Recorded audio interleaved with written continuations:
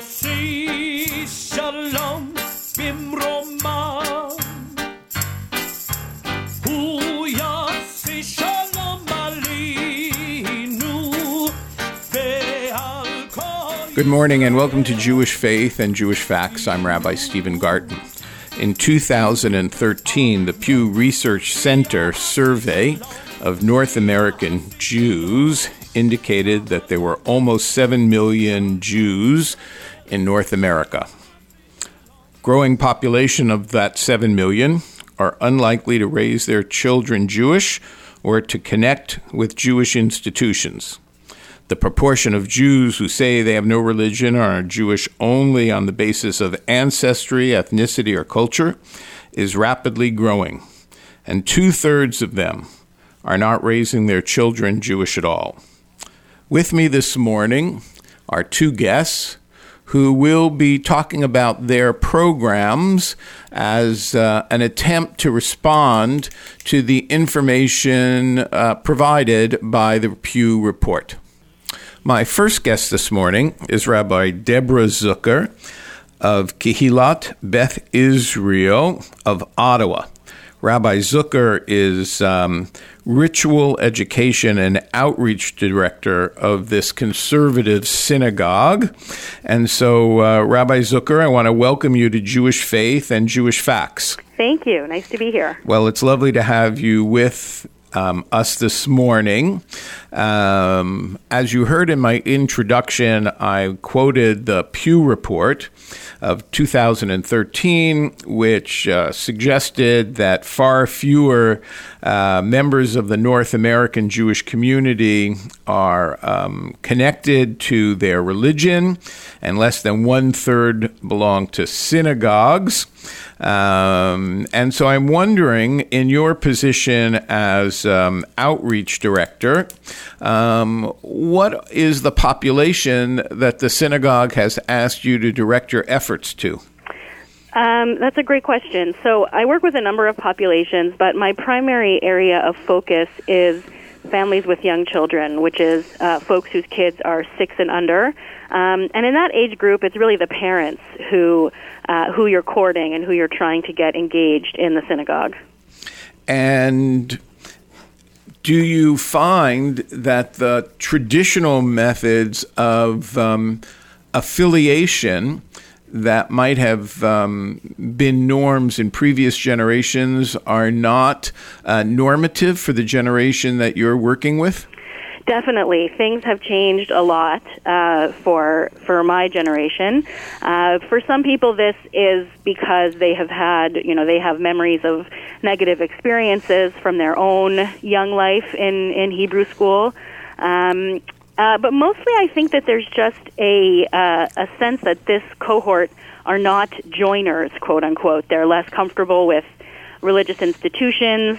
I've heard it described that in previous generations, Judaism was the mother tongue and the secular culture was sort of a foreign language that one was sort of introduced to, whereas with this generation, they're much more comfortable in secular culture, and Judaism is a little foreign. Jewish institutions are a little foreign, so there's a little more hesitancy to engage, a little more sensitivity, a little more discomfort. I found that on the one hand, this group feels less entitled to take part in synagogue life. They worry that their kids aren't behaving properly. They worry they'll do something wrong. They don't feel at home. And then on the flip side of that, because of some of the efforts over the past few decades, there's, in another way, a sense of more entitlement, that they've come through universities where Chabad and Hillel on campus provide all kinds of free programs, and they went on a free trip to Israel. Now you even have some programs at universities that pay students to learn Torah with a rabbi. So they're less entitled to take over the institution because they feel less comfortable, and also more entitled and don't feel that they should be paying for anything that they have in the Jewish community. So that's a real challenge to synagogue life, which has traditionally seen membership or the notion of membership as its lifeblood. And in North American synagogues, including Ottawa, membership had some sort of financial commitment associated with it. And what you're suggesting is that the cohort that you're working with, parents of children under school age, have been exposed to a affiliation to Judaism that did not require any kind of financial commitment or a minimal one at that. And are you finding that your approaches to them are meeting with success? They are. It's a long game. You know, these folks are not going to turn on the dime and decide to hand over a big chunk of their disposable income to a synagogue. You really have to build a relationship, which happens through. It's not obvious to them that they would walk into a synagogue. So you really have to engage through social networks, through getting friends to bring their friends. Meeting them where they are, which is often, in programs that are not traditionally religious, doing things that are a little more user-friendly, yoga classes, concerts, craft programs, things that they're going to be more comfortable in. And things that they don't necessarily associate with the synagogue. Right, and things that don't require as much knowledge or Jewish literacy like a prayer service would. And in a way, the level of Judaism that we transmit to their toddlers or to their young children is almost a reintroduction for many of these folks as well. As much as we can, we try to bring things outside of the walls of the synagogue because that is sometimes seen as a real barrier to entry. And as well, especially in the conservative movement, we have a pretty bad reputation, undeserved, I would say, with regards to inclusiveness of interfaith families and inclusiveness of the LGBT community. So we have a lot of makeup to do and have to be very deliberate and explicit in our welcoming of those communities as well. Folks, yes. I just want to remind my listeners that conservative movement, as we've spoken about on this show on other occasions, is the middle movement of the North American Jewish movements, where reform is the most liberal and the least committed to following a halachic path, and orthodoxy is the path of most commitment to halakha.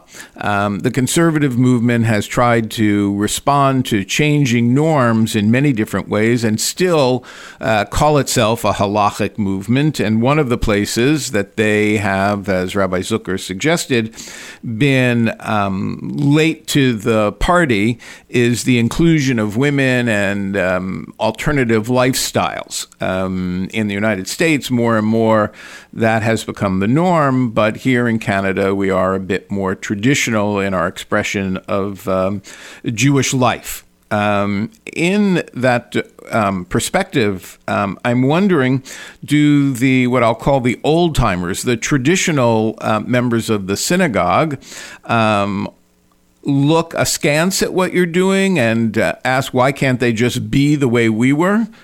Definitely. So there's sort of retraining to do both with these young families and to have them feel at home and entitled to be in the synagogue and responsible for the health and survival of the synagogue for their children and for themselves. And also, for these sort of more established families to recognize that their needs as adults or older adults are not the same as the needs of young children, and that everyone has a place in the synagogue, and trying to mediate between those two areas of need so that everyone can find what they need here in one way or another and learn to live together in peace. It sounds as if there's a real challenge to the whole enterprise of the synagogue, which at one time was a house of worship, and your cohort seems to have ambivalence about worship, and a house of meeting, and your cohort has an ambivalence about being part of an institution with all that implies with regard to governance. But the one part of the traditional synagogue, the house of learning, may offer an entrance point to the cohort that you're working with. I think so, and I think it's not necessarily an ambivalence to institution and governance. It's just that, and I think this has always been true, every generation wants to build their own institutions. They aren't necessarily interested in inheriting what their parents have built because it doesn't feel like it's theirs. And so there needs to be that level of autonomy and independence. Even if what they build ends up being the same thing as previous generations had, it will be theirs. It will be their project. It will be their endeavor. And that's really my goal, is to have these families kind of do a takeover, hostile or not, of the synagogue, and to make it theirs, and to say, no, we're here, this is our place, it's going to behave in the ways that meet our needs, and we're entitled to it, and we're responsible for it.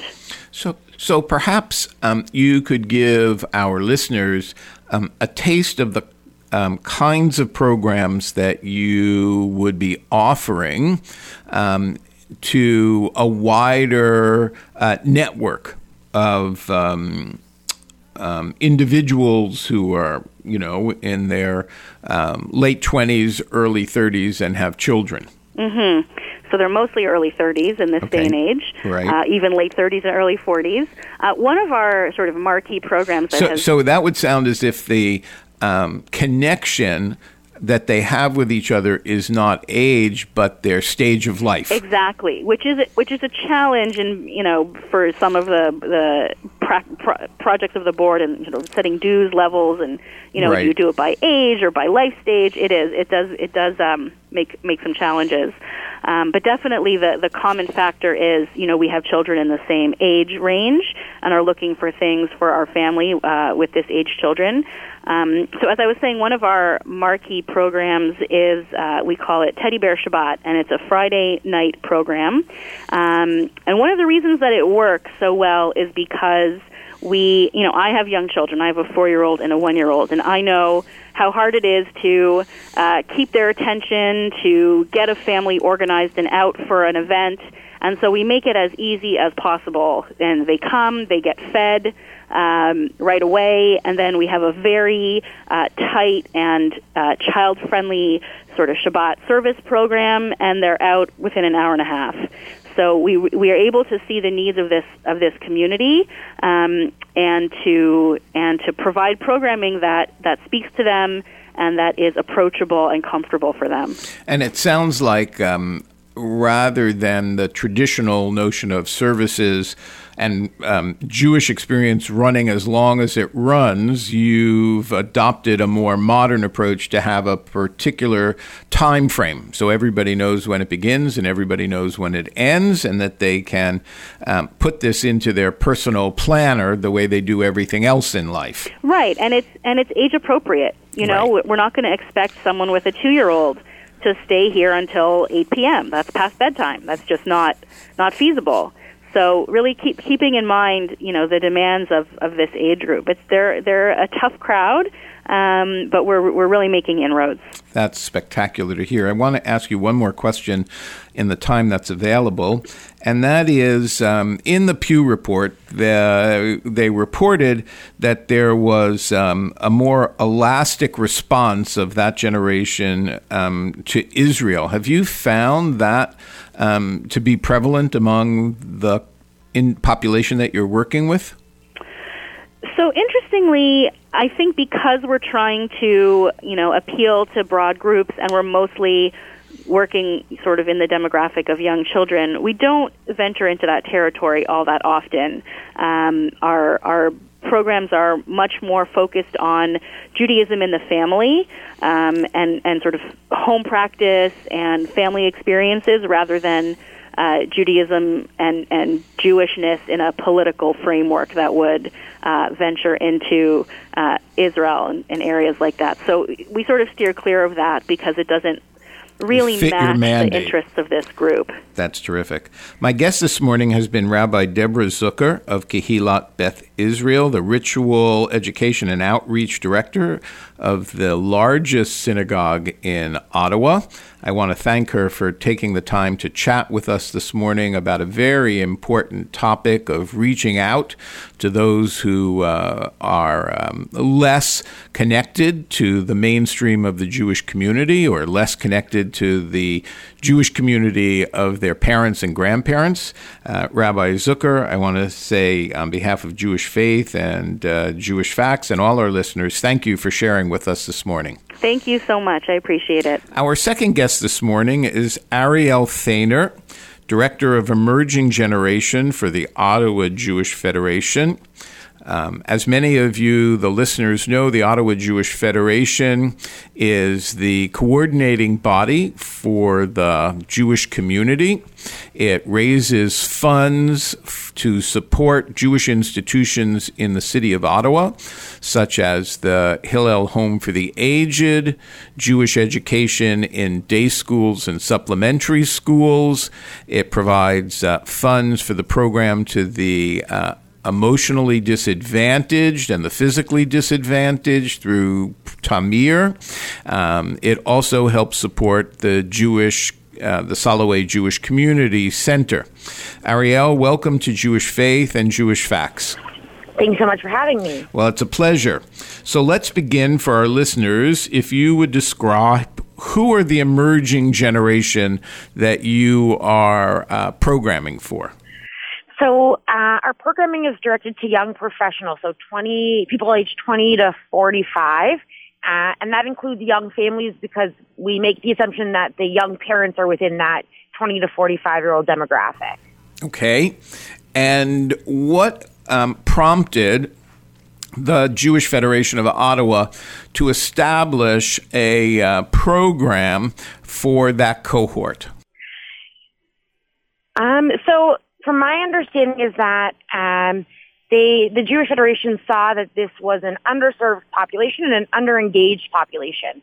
And while they understood that this was, among one of the most important generations to engage, they weren't doing it very well, and they really needed a focused professional to work directly and only with this demographic. So I guess when you say that this was an underengaged population and an underserved, you're reflecting a reality that generation doesn't seem to easily connect with the normative Jewish institutions of the city, or perhaps in any city, synagogues,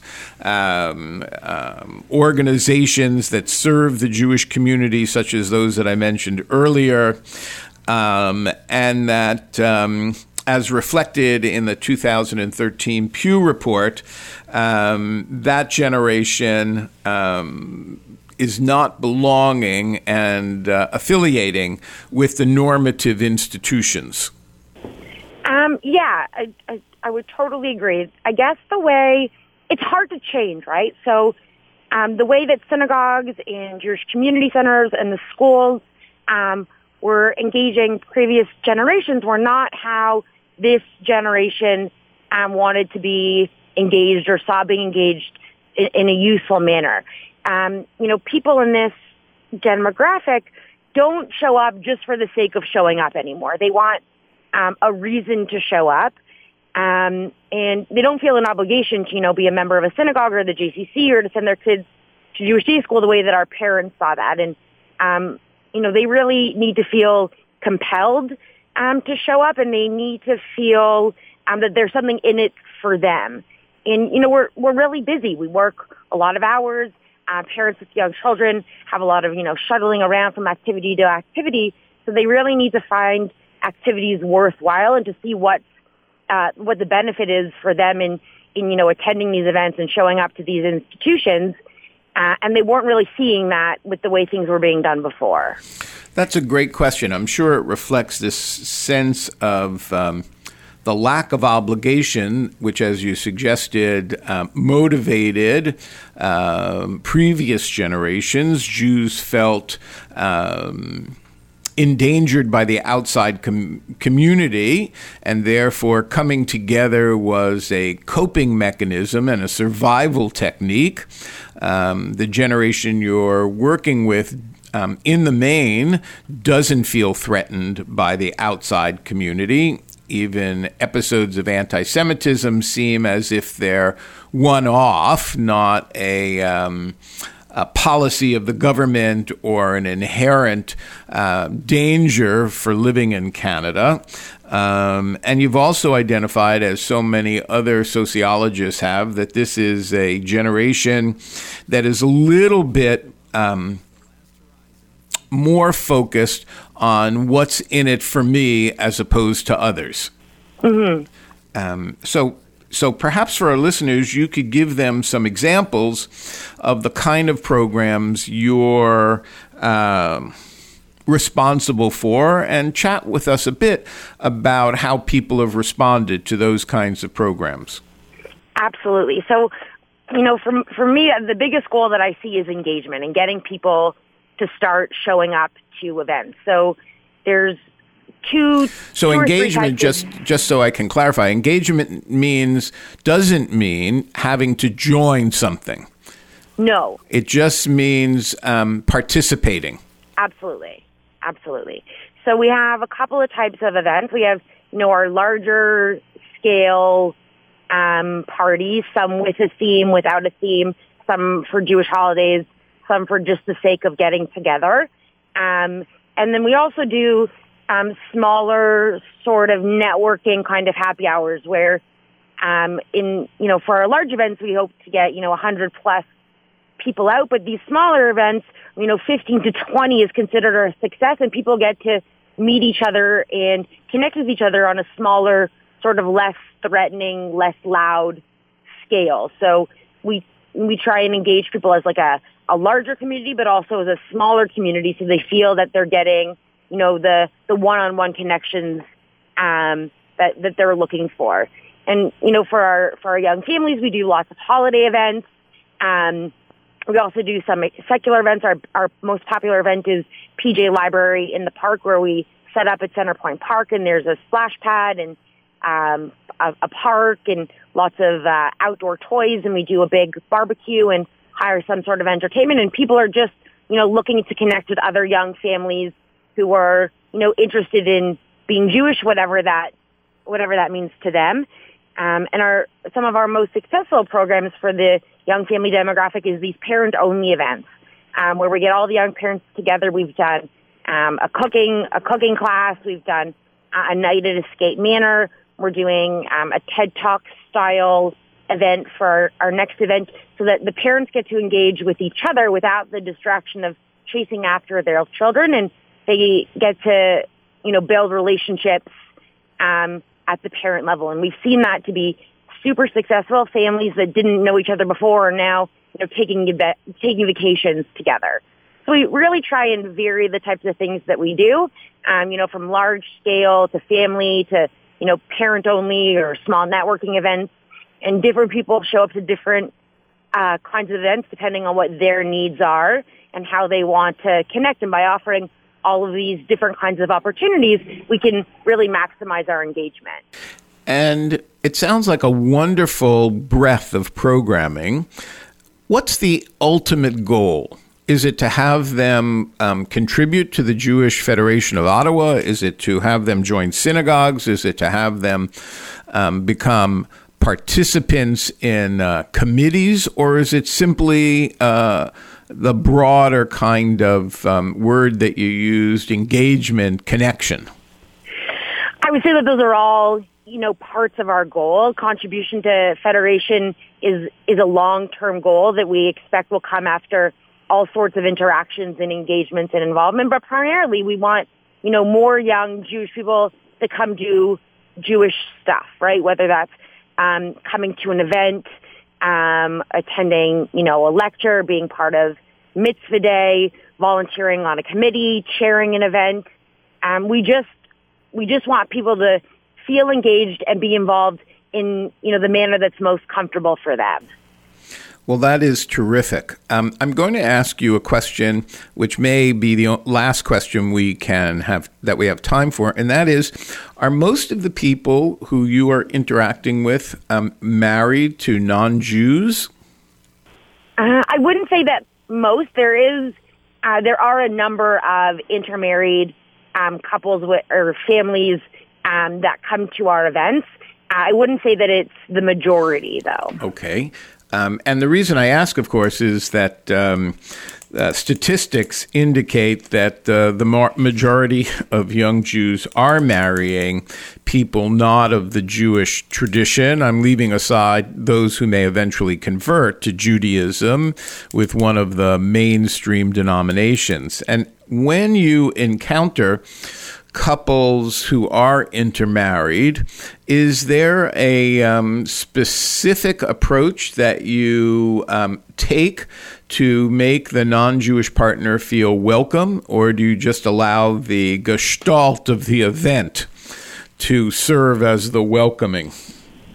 I would say that we try and allow the event and the welcoming atmosphere and the different kinds of opportunities at each event to sort of speak for themselves.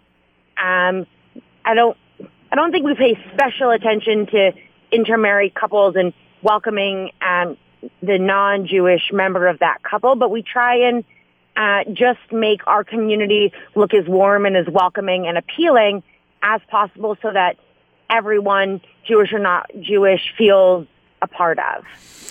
And in offering an open and welcoming environment, have you felt much pushback from the more traditional members of the Jewish community? Not that I've been aware of. Different people have different feelings about things, and we just really try to foster a warm and welcoming Jewish environment. And, people have problems with, intermarried families being at the events, they don't say anything or they choose not to come. But really, we live in a really warm and welcoming community, and people are just happy when, people want to be in a Jewish environment and raise their families Jewish. And I think that effort speaks for itself. And, the people who do not love that, sort of either keep their opinions to themselves or can hopefully see the benefit of what we're doing. Well, that's outstanding. Ariel, I want to thank you for taking this time to chat with me this morning.